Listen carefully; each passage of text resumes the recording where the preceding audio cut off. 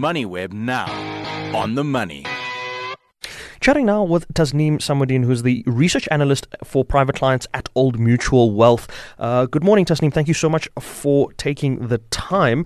LVMH, competitor to Kering, competitor to the Richemonts of the world. The luxury goods market has really gone through some ups and downs sort of during the pandemic and coming out of post-pandemic, what we're looking at now. Is there still an investment case for luxury goods? And if so, what does LVMH look like for us at the moment?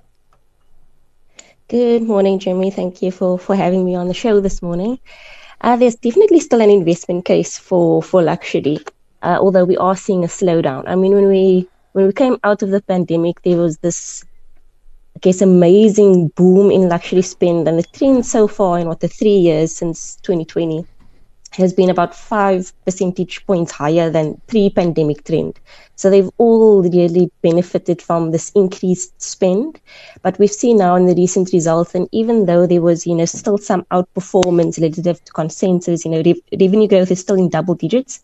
We have seen a slowdown starting in the US, and then also the Chinese consumer, as we all know, still under a bit of pressure. Travel retail hasn't recovered.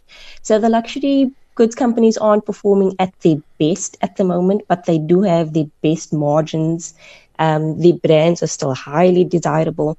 And the investment case now is still centered around, even if we do see a slowdown in global growth, these are still goods, or still companies that have proven to be very defensive in economic recessions, particularly because they serve these very wealthy consumers who aren't as impacted by slowdowns in the economy as the rest of, let's call it, the mass market.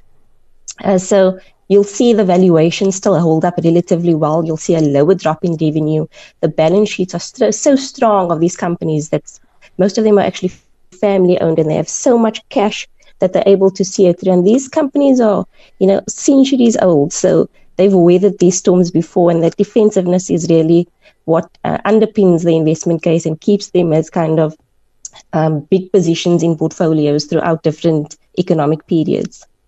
Tasneem, are the luxury goods or the luxury companies sort of becoming a little more attractive than what we knew high net worth individuals were traditionally sort of flocked to, things like gold and that sort of thing?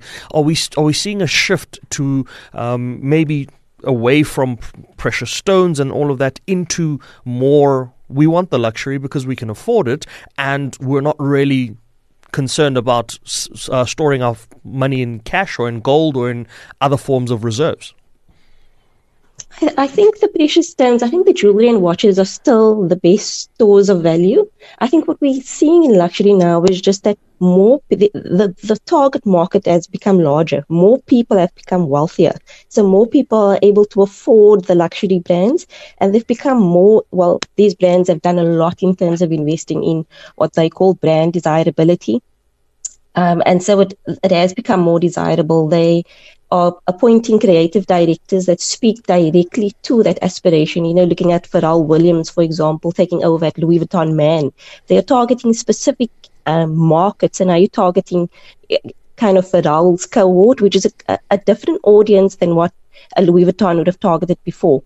So it's not that people, now want the luxury, the fashion and leather goods over the jewelry. It's just that they've broadened their market so that actually both is benefiting because of different reasons. On that topic of creative directors, Dolce & Gabbana appointing Kim Kardashian was obviously along the same lines to say that clearly there's something that we must be doing differently to attract the next generation of wealthy individuals that will either inherit the finances or inherit the millions, or just people that want a different sense of taste. Tasneem, thanks so much for that. That was Tasneem Samodien, who's a research analyst for private clients at Old Mutual Wealth, giving us a sense of the investment case that still persists for LVMH and other luxury brands.